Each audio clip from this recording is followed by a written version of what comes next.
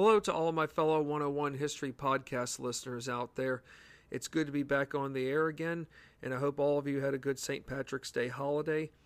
And here we are discussing Brilliant Beacons, A History of the American Lighthouse by Eric J. Dolin.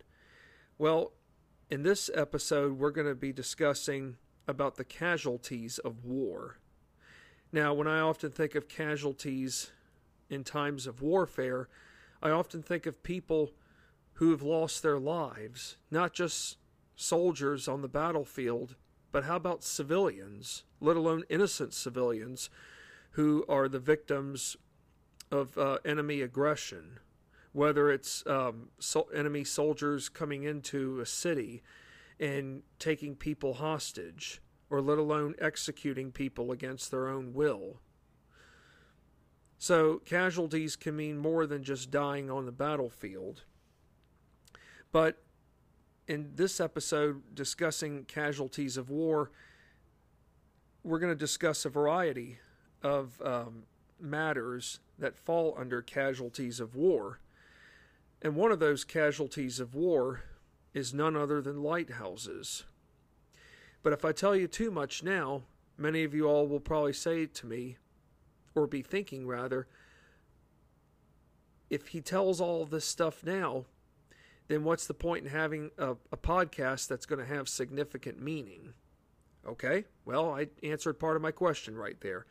So, here we begin with another episode of Brilliant Beacons, A History of the American Lighthouse, and discussing the casualties of war.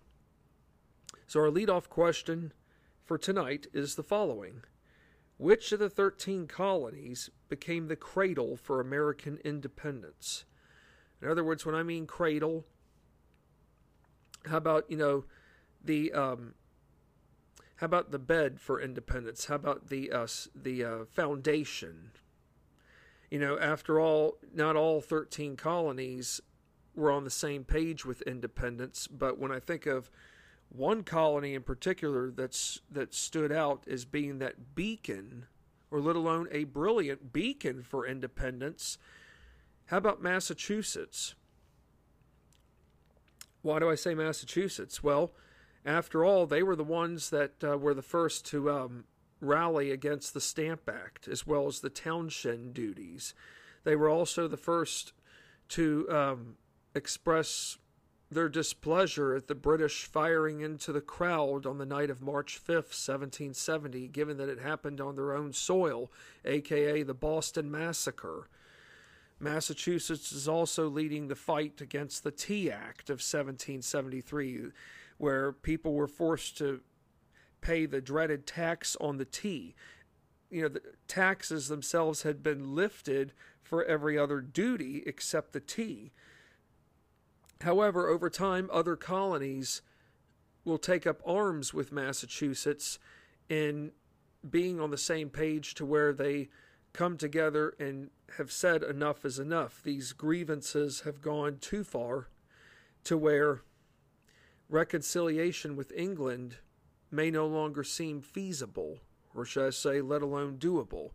So the answer to the leadoff question right here, folks, is that Massachusetts is the first of the 13 colonies that becomes a beacon for independence, but it was the first of the 13 to become that true cradle for American independence. But between April and June of 1775, hostilities broke out between Patriots and Redcoats on the battlefield 3 times, 2 on April the 19th at Lexington and Concord, aka the shots heard round the world, and the other being 2 months later on June 17th at Bunker Hill, the battle that in many historians' eyes was the one that signified no turning back. Now, the rest of colonial America, while they are concerned about the events in Massachusetts, there are a handful of signers in Philadelphia who remain skeptical about separation from England. Not just signers, or what we might call delegates, but eventual signers to the Declaration of Independence. But even everyday ordinary people throughout the 13 colonies are still skeptical about wanting to declare separation from England. Well, it's safe to say that you have thirds. One third is patriotic, the other third is loyalist, and the other third is neutral. But the good news is that that one of the 13 colonies, somebody has to lay the foundation. Somebody has to serve as a beacon of hope. In other words, there will always be a light at the end of the tunnel, even when things are really bad.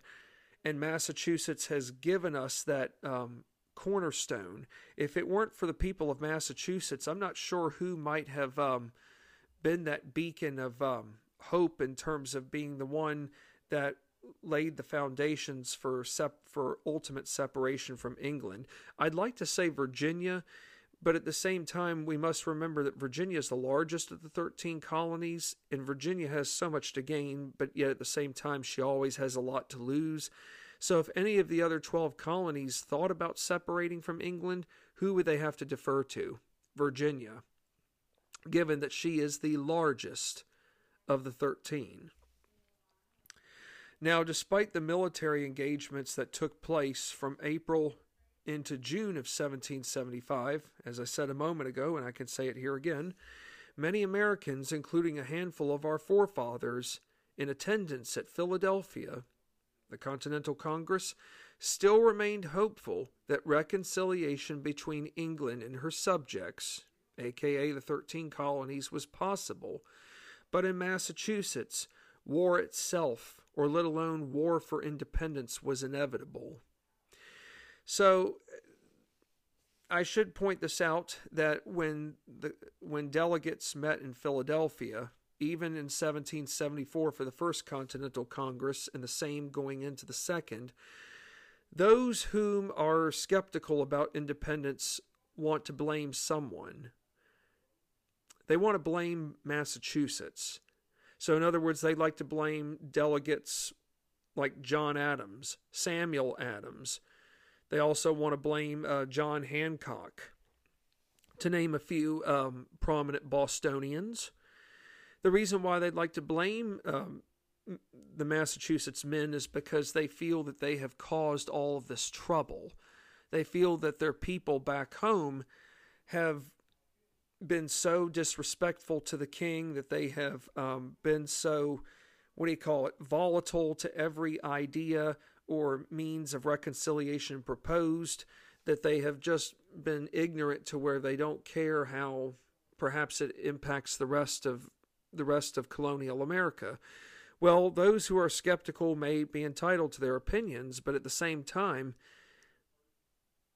if the mother country does not want to offer any means of reconciliation or any means of proper modification where proper representation would be offered, if they aren't going to extend their version of the olive branch, then how can there be any kind of marriage? In other words, the 13 colonies are, it's like they're in a wedding. They're in a marriage, not amongst themselves, but amongst the mother country, England. And as John Dickinson of Pennsylvania, of course he lived in Delaware, but as he once said, if the apron came off, it would be very difficult to tie it back on, because once it was taken off, then who's to say that the 13 colonies would want to resubmit their allegiance to the crown?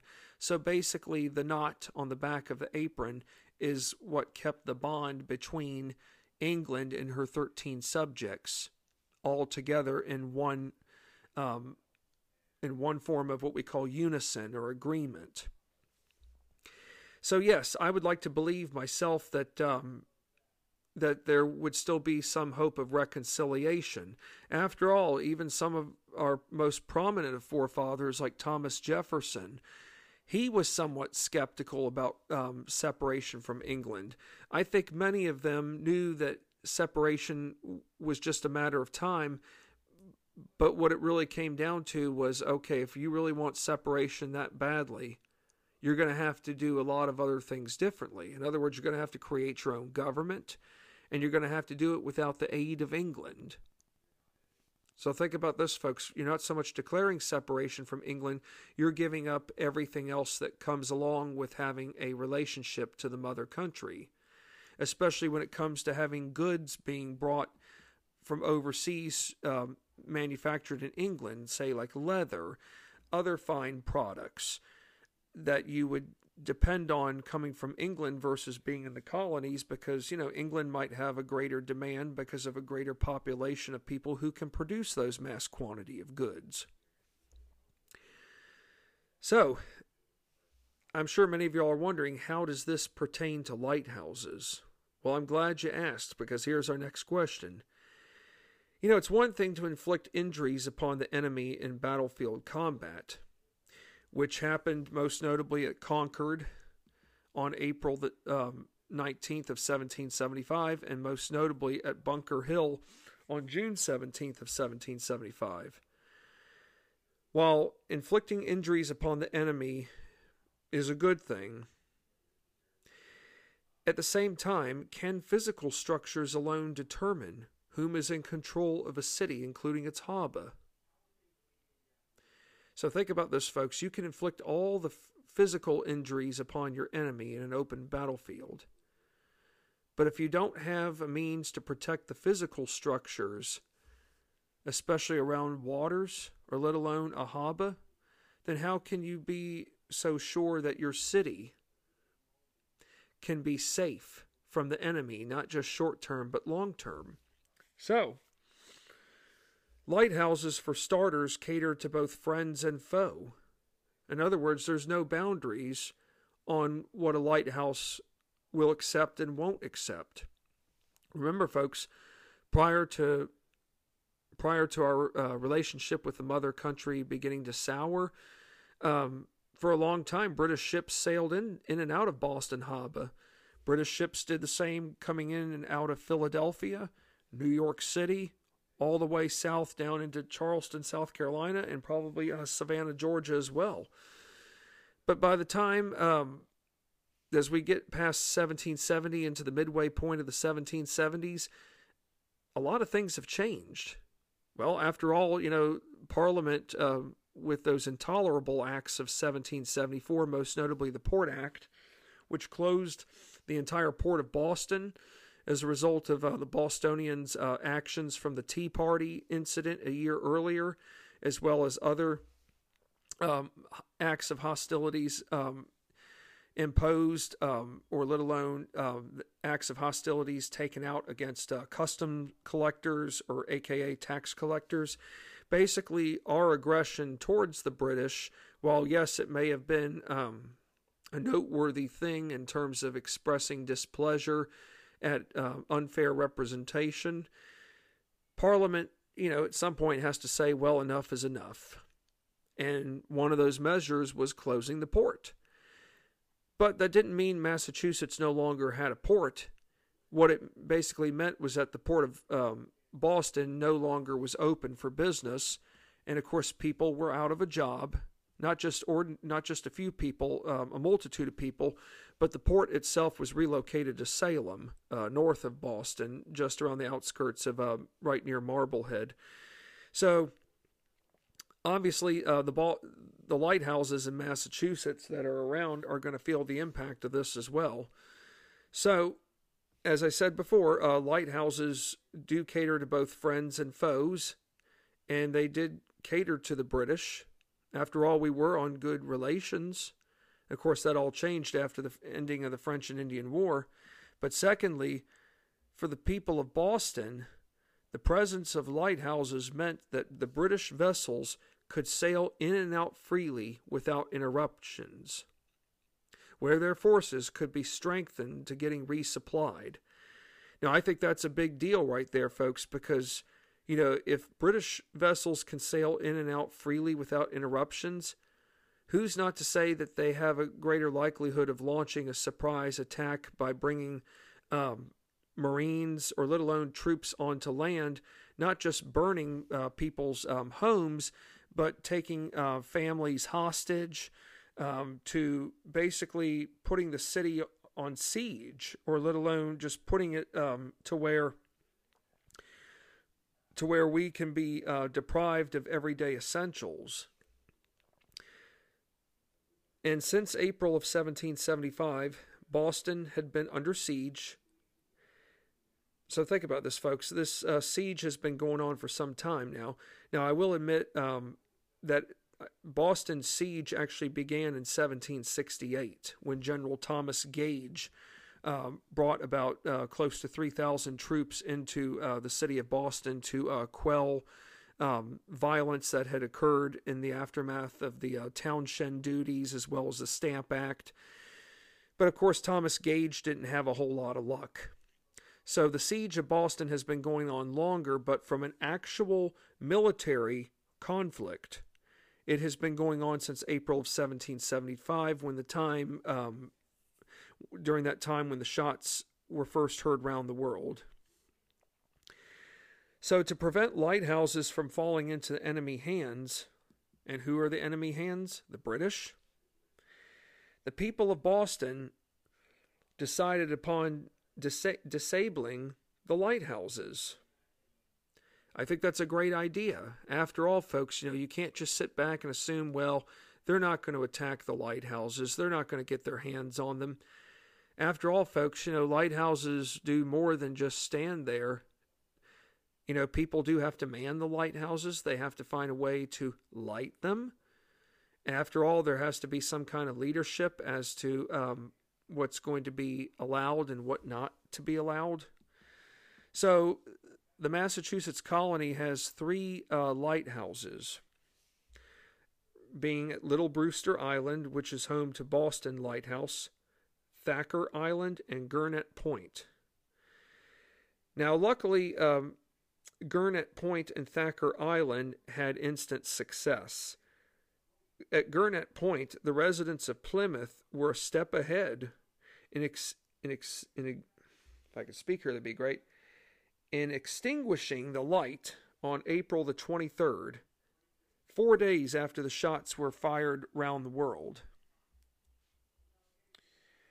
Whereas Thacker Island followed shortly after. So what I mean by disabling the lighthouse, we're not talking about destroying it altogether, but how about removing whale oil, casks of whale oil? How about removing and other essential devices that would link certain parts to a lighthouse, most notably around to hold a light together? In other words, there has to be some kind of, electrical outlet or a setup that would keep a light from, breaking. So the bottom line is you want to take away all the essentials there are possible, so this way the enemy won't have any true means to go about lighting the house for their advantage. The British, however, controlled the Boston Lighthouse, and they were caught off guard by Patriot forces, whom did a number on the lighthouse. What I mean is that they did a lot of damage, to where British ships in the end were limited with getting in and out of the harbor. And this did really upset top-level British officials, because they had no idea of what was coming. And by the time American forces, or let alone Patriot forces, arrived to catch them off guard, they had no means whatsoever of getting in position and firing. Of course, they still kept the lighthouse, but at a bad price. In other words, they hadn't done a very good job of really fortifying the lighthouse, to where if it had been fortified better, damage would have been minimal and they could have still gotten an upper hand. Well, isn't it fair to say that, in the 18th century there's no such thing as the CIA, but at the same time, intelligence gathering was very unique for its time in the 18th century, and how people went about doing it was pretty remarkable. I know, for example, like with Paul Revere at the North End Church, when Revere himself went around alerting people that the British were coming, he had a system put into play where if the light lit with regards to one light being lit at the top of the church, that meant that the British were coming by land. But if there were two lights lit, that meant that the British were coming by sea, or let alone by by seawater. So that was a unique form of intelligence operations gathering for its time, and alerting the people of Boston about how the British were going to arrive into their town.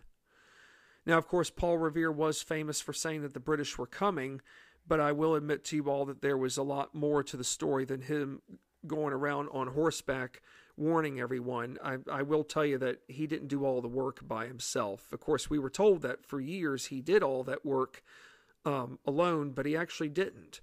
It turns out that one of the primary reasons that he warned, besides warning the general public about the British coming, he did it to warn his fellow Patriot men, most notably John Hancock and Samuel Adams. In other words, the British are coming. You all might want to leave now so that you all don't become prisoners. After all, Samuel Adams, Paul Revere, John Hancock, to Charles Prescott and William Dawes, all those men were on, might as well have been public enemy number ones to the British, including Dr. Joseph Warren. After all, they are the leading voices behind independence from England, most notably for Massachusetts. But there's your example right there, folks, about intelligence for its time, and that with Boston's North End Church, how Revere went about warning people the British were coming. If one light came on, that meant the British were going to arrive by land. If it was two lights, that meant they were arriving by sea.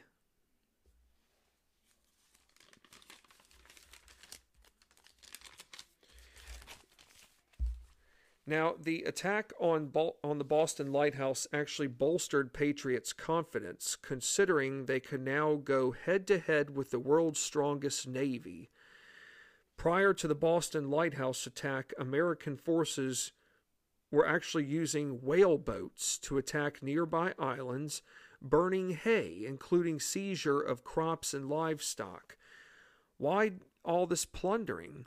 Well, I know plundering can be a bad thing, but sometimes even you, the outsider, or let alone one side of a conflict, you have to, if you're defending your homeland, don't you think you need to go from all angles to be a step above the enemy? Absolutely.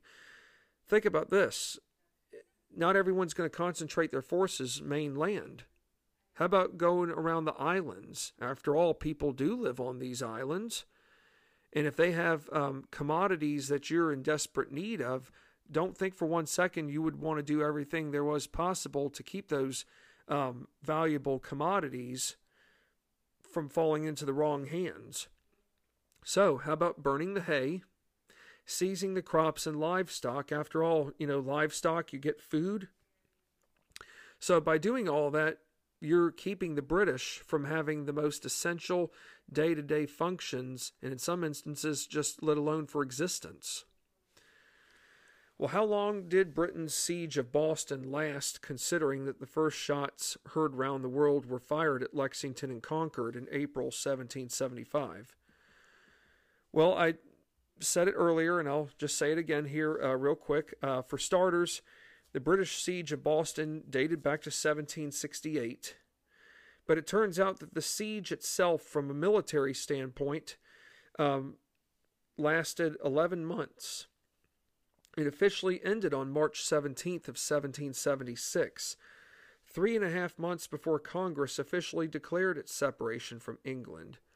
However, the British Navy fleet still remained. That is, rather, a portion of their warships were a nearby distance to the Boston Lighthouse, which continued into mid-June prior to final departure from Boston Harbor. British Marines, however, torched Boston Lighthouse, and by doing so they placed a keg of gunpowder at its base, only to blow up a short time later the same day. Maybe it was their way of saying, "Hey, you all might have gotten the upper hand on us in Boston, and while yes, we're leaving, but it doesn't mean that this battle, or let alone this conflict, it doesn't mean that this conflict alone is coming anywhere to a near end. In other words, we're going to regroup and we're going to make our way back to America, and we're going to be stronger to where you all will see our full force might at its peak, far more so than what you saw in Boston. And how true that is. Because a year later in 1776, of course, when we think of 1776, we have this grand notion that, okay, we've declared our separation from England, that everything is going to be all right. And while, yes, there could still be, other problems, everything will just get resolved in a short period of time. I wished I could say that, folks, but we all know that was not the case. What I do know is this in this next question here: had the attitude towards reconciliation declined in the aftermath of Britain's withdrawal from Boston? Yes. Considering how many events had taken place earlier, most notably like the Boston Massacre, the Boston Tea Party, to incidents, let alone legislative actions like the Intolerable Acts or the Coercive Acts, to the Townshend Duties, the Stamp Act, or the Quartering Act, which forced the people of Massachusetts to house British soldiers by providing them a place of shelter, doing all this against their own will. And there was a common theme, not just for the people of Boston, but for the rest of the colonies: improper representation, or let alone unfair representation. In other words, the colonies did not have people go before them to say, hey, this is unfair, or this is doable. So, in other words, no proper representation whatsoever. So all of those events, given that they took place earlier, leading up to the time when the shots heard round the world were fired at Lexington and Concord, obviously were very, very significant. And in February of 1776, the last big piece of legislation that Parliament passes, called the Prohibitory Act, halted all British trade with the 13 colonies. Basically, American ships were subject to British seizures, and not just any ordinary seizures, but how about British seizures from the Navy? After all, folks, Britain is the mightiest empire in the world, so that means her army, or let alone her infantry, and her navy are the two most dominant military forces in the world. Now, I wonder if Parliament's passage of the Prohibitory Act was a little bit of revenge from what the First Continental Congress did in 1774 by placing a 1-year ban on all goods coming in and out of England. In other words, the non-importation agreement pretty much outlawed all goods coming in from England as well as being exported to England. It's very possible that that Prohibitory Act from 1776 could have borne some resemblance in terms of getting revenge, but nonetheless, I would say that even that piece of legislation alone may have been the final straw that could have broken the camel's back, considering just how far our olive branch petition had been extended to King George III and Parliament. Okay, so many of you are wondering, okay, now that the British have left Boston, where are British forces going to go next?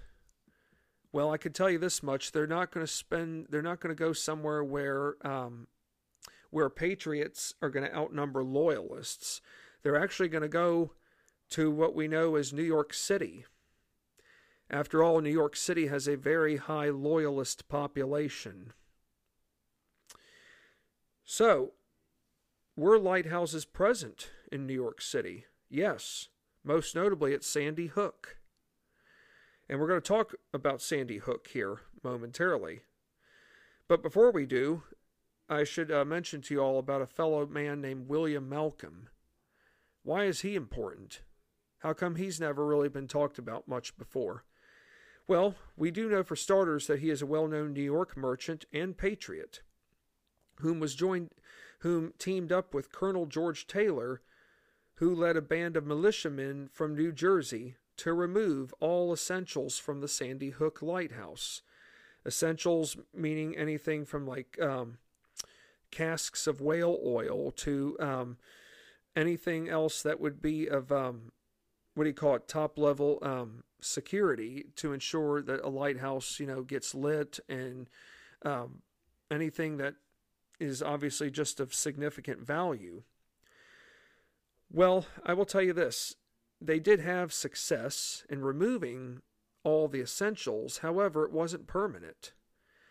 Well, how can you not have permanent success if you removed all the essentials? I asked myself that same question too. Well, it turns out in April of 1776, the British took possession of Sandy Hook's tip, where the Marines got stationed by land and water offshore. In other words, that being at a distance. How did this give the British some incredible advantages? Well, for one, it helped give British access to drinking water. Secondly, it enabled British to monitor and control primary shipping channel into New York. So in other words, they could pretty much control who can and can't enter the harbor of New York. And how ironic that the shipping channel into New York also ran by the Sandy Hook Lighthouse. So if you have access to drinking water, you have access to controlling all the shipping that comes into the channel into New York Harbor, which runs by Sandy Hook. That automatically means that the British control the lighthouse. So this really does put us, being the Patriots, at a disadvantage. Do the Patriots take any action to try to get back the lighthouse? Yes.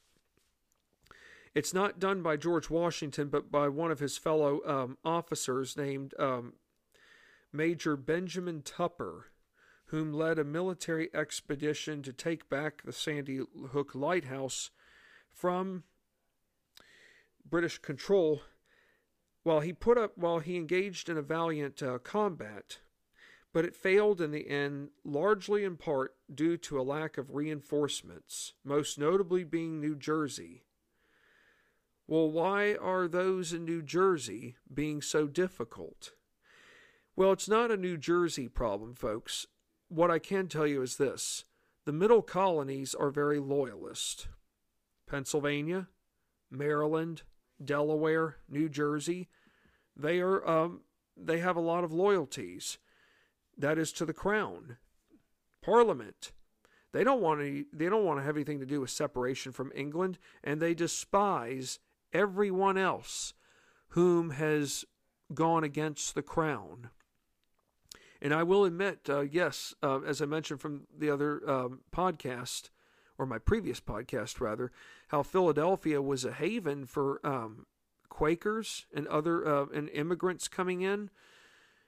While yes, we'd like to think the Quakers were compassionate people, I hate to tell you this, but they weren't, especially during the time of 1777, 1778, with Valley Forge, basically, which was the period of time that the Continental Army was either going to make or break. But what I do know is that the Quakers were not very what you call welcoming to those whom took up arms against the crown. So, but the problem with New Jersey was that the problem was that there was the state itself was comprised of divided loyalties, and of course the majority of New Jerseyans remained loyal to the crown. And besides, our next question is this: besides Sandy Hook Lighthouse being in the hands of the enemy, being the British, what else did the lighthouse itself become? Okay, I'm sure many of you are thinking, what else could a lighthouse become if besides being used from a military standpoint, or let alone a military strategical point.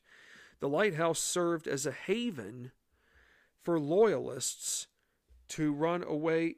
It served as a haven for loyalists as well as runaway slaves. Sandy Hook, over time, got a nickname known as Refuge Town, where refugees launched a handful of raids into northern New Jersey, wreaking havoc on defectors, aka patriots. This meant, sadly, killing patriots to burning their homes. I really hate to say this, folks, but it is true. I would have to say that during this time, knowing that we don't have 100% unification towards separation from England, and here we're pretty much divided into thirds. Of course, that could be different depending on the colony that you live in, but I do believe it's fair to say that many of our people during this time lived by that Old Testament saying, eye for an eye, tooth for a tooth. If you hurt me, I hurt you. In other words, these people were barbaric. They didn't want to find any middle ground to resolving a problem. Oh, how dare John Smith defect over to the Patriot side. But you know what we're going to do?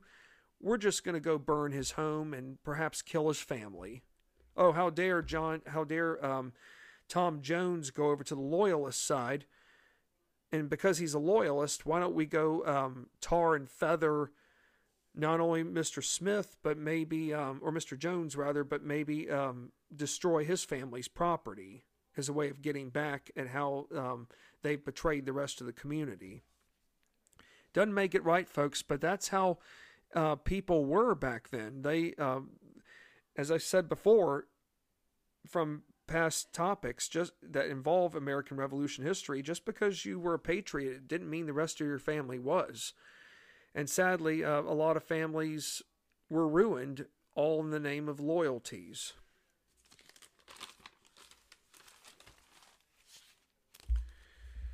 The British occupation of Sandy Hook Lighthouse ended around the same time as Lord Charles Cornwallis surrendered to George Washington at Yorktown, Virginia on October 19, 1781.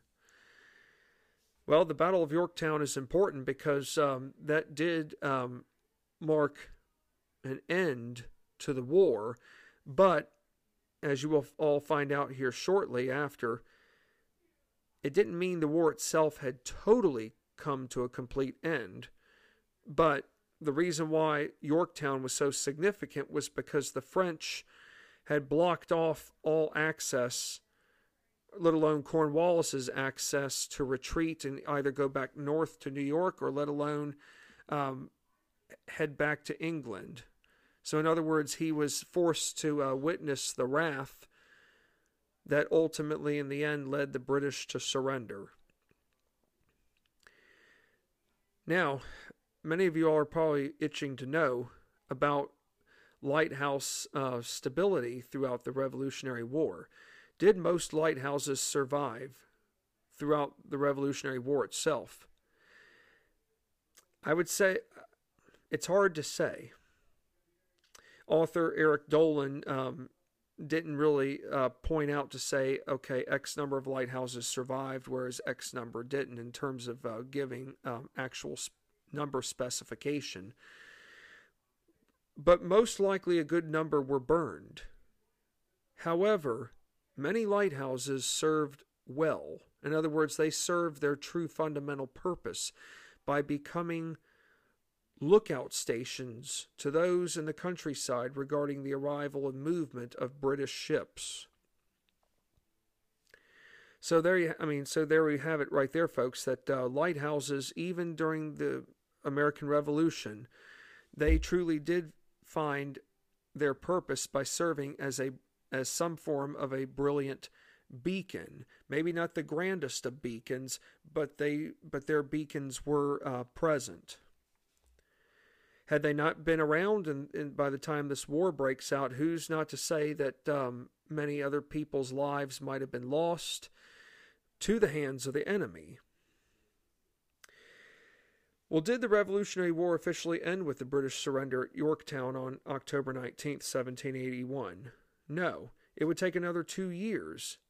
Come September 3rd, 1783, the Treaty of Paris ended the Revolutionary War altogether.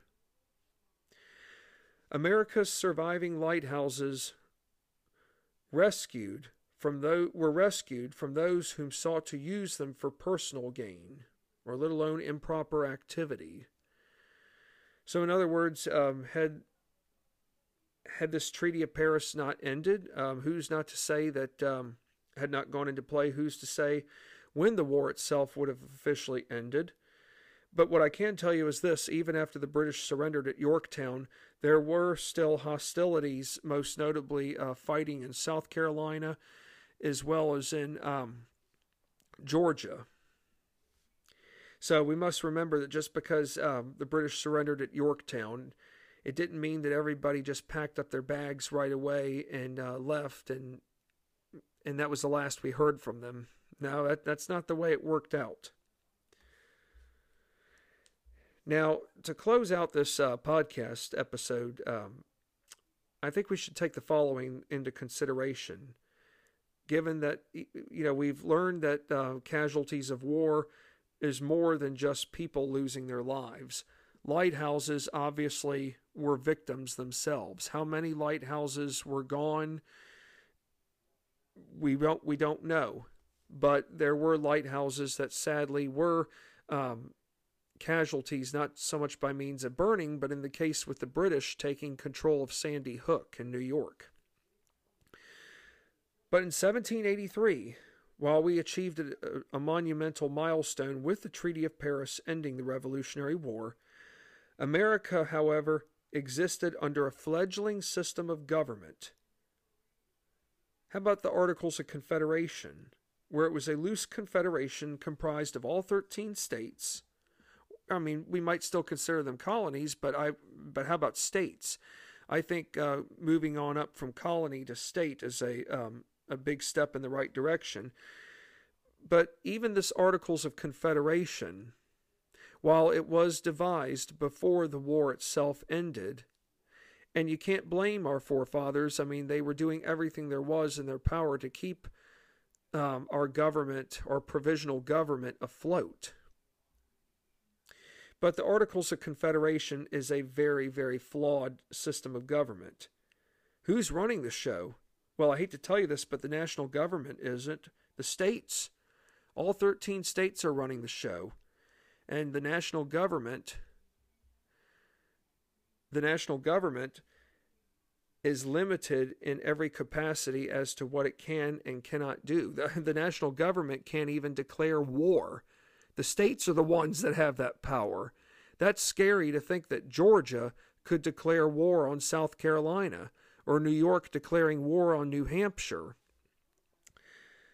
Now, one thing I can tell you here is that there were all kinds of conflicts over land, to who had the right to navigate in one another's waters. So wouldn't it be fair to say that if you're going to have all these problems with jurisdictional matters, you need something else to replace this fledgling form of government? And thank heavens that 4 years later in 1787, there were enough smart men out there who realized that, hey, look, if we don't do something about this now, our independence from England isn't going to mean anything. Yes, we may have won a war. We may have won a war for independence against the mightiest empire in the world, but our independence long-term won't mean anything if we don't have a definitive functioning government. Lighthouses would continue to play a vital role for the coming future. However, their future alone revolved around whom would oversee funding. As the United States in the post-Revolutionary War era showed scant traces of unification, scant meaning minimal or none, or let alone independence to where nations abroad were willing to lend a hand by becoming long-term partners. How about alliances? So here we are, folks. We're not anywhere close to being a first world country, or let alone a true world superpower. We won't even become a true world superpower until the years after the Civil War. Of course, I shouldn't be getting that far ahead of the game, but I think we all should just be reminded that the United States didn't become a world superpower overnight, even after the surrender of Yorktown, or let alone the Treaty of Paris. And yes, lighthouses are going to continue to play a vital role, but on the other hand, the future of lighthouses is going to revolve around whom will oversee the funding. So that leads me to tell you all this before wrapping up this session. When I'm back on the air again next with you all, we're going to be talking about, from a governmental standpoint, a debate.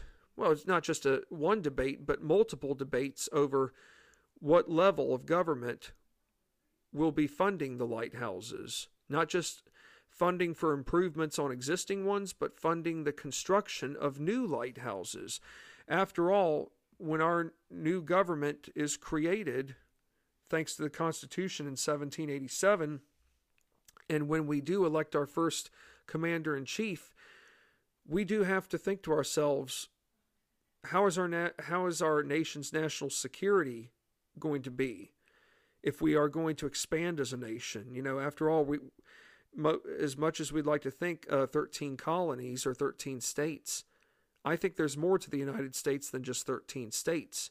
And if we're going to expand westward, we have to find ways to link the Atlantic Ocean to inland waterways, canals.